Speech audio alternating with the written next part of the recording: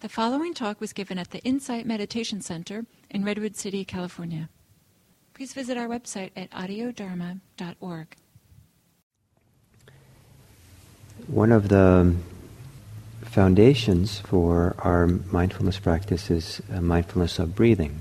I like to think of the breathing as kind of like at the center, and then in concentric circles out of that center is our body, our emotions, our cognitive life, and our life in the world.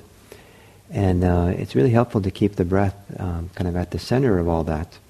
And part of the reason for that is the breathing is connected to all these different aspects of our life. The breathing is connected to our physical life, what goes on in our body and energetically, and what we're doing with our body. How we breathe and how fast we breathe, how deeply we breathe is also connected to our emotional life, and also connected to our beliefs and our cognitive world as well. As certain changes happen in our mind, it affects our breathing. And then our breathing is also affected by the world around us. Something as simple as the temperature can affect it, and what goes on around you. And so the breathing is already connected to all these different aspects of our life. And as we connect to our breathing, we then have a mutual relationship between the breath, the breathing, and these other aspects.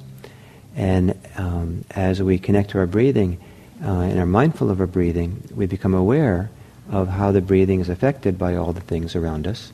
Sometimes we see directly where the connection is, and sometimes we just notice that the breathing is tight or held or shallow, or it's relaxed and open and loose. And by bringing attention regularly to the breath, we start feeling how the breath is. And as we begin lubricating the breath, softening it, relaxing it through attention, through mindfulness of breathing, that then has an effect on all the other areas of life that the breathing is connected to. It's one of the reasons why breathing is relaxing, is that as we focus on the breathing, it tends to lubricate or settle other aspects of our life as well. So on this day, as we sit here and practice again for the next sitting, you might give a little extra attention to your breathing. First, to become just familiar with it.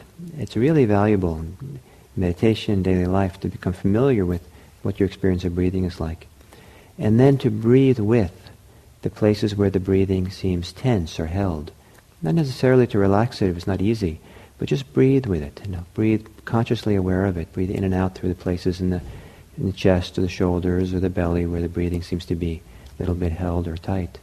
And just breathe with it, breathe with it, and just see what happens as you do that.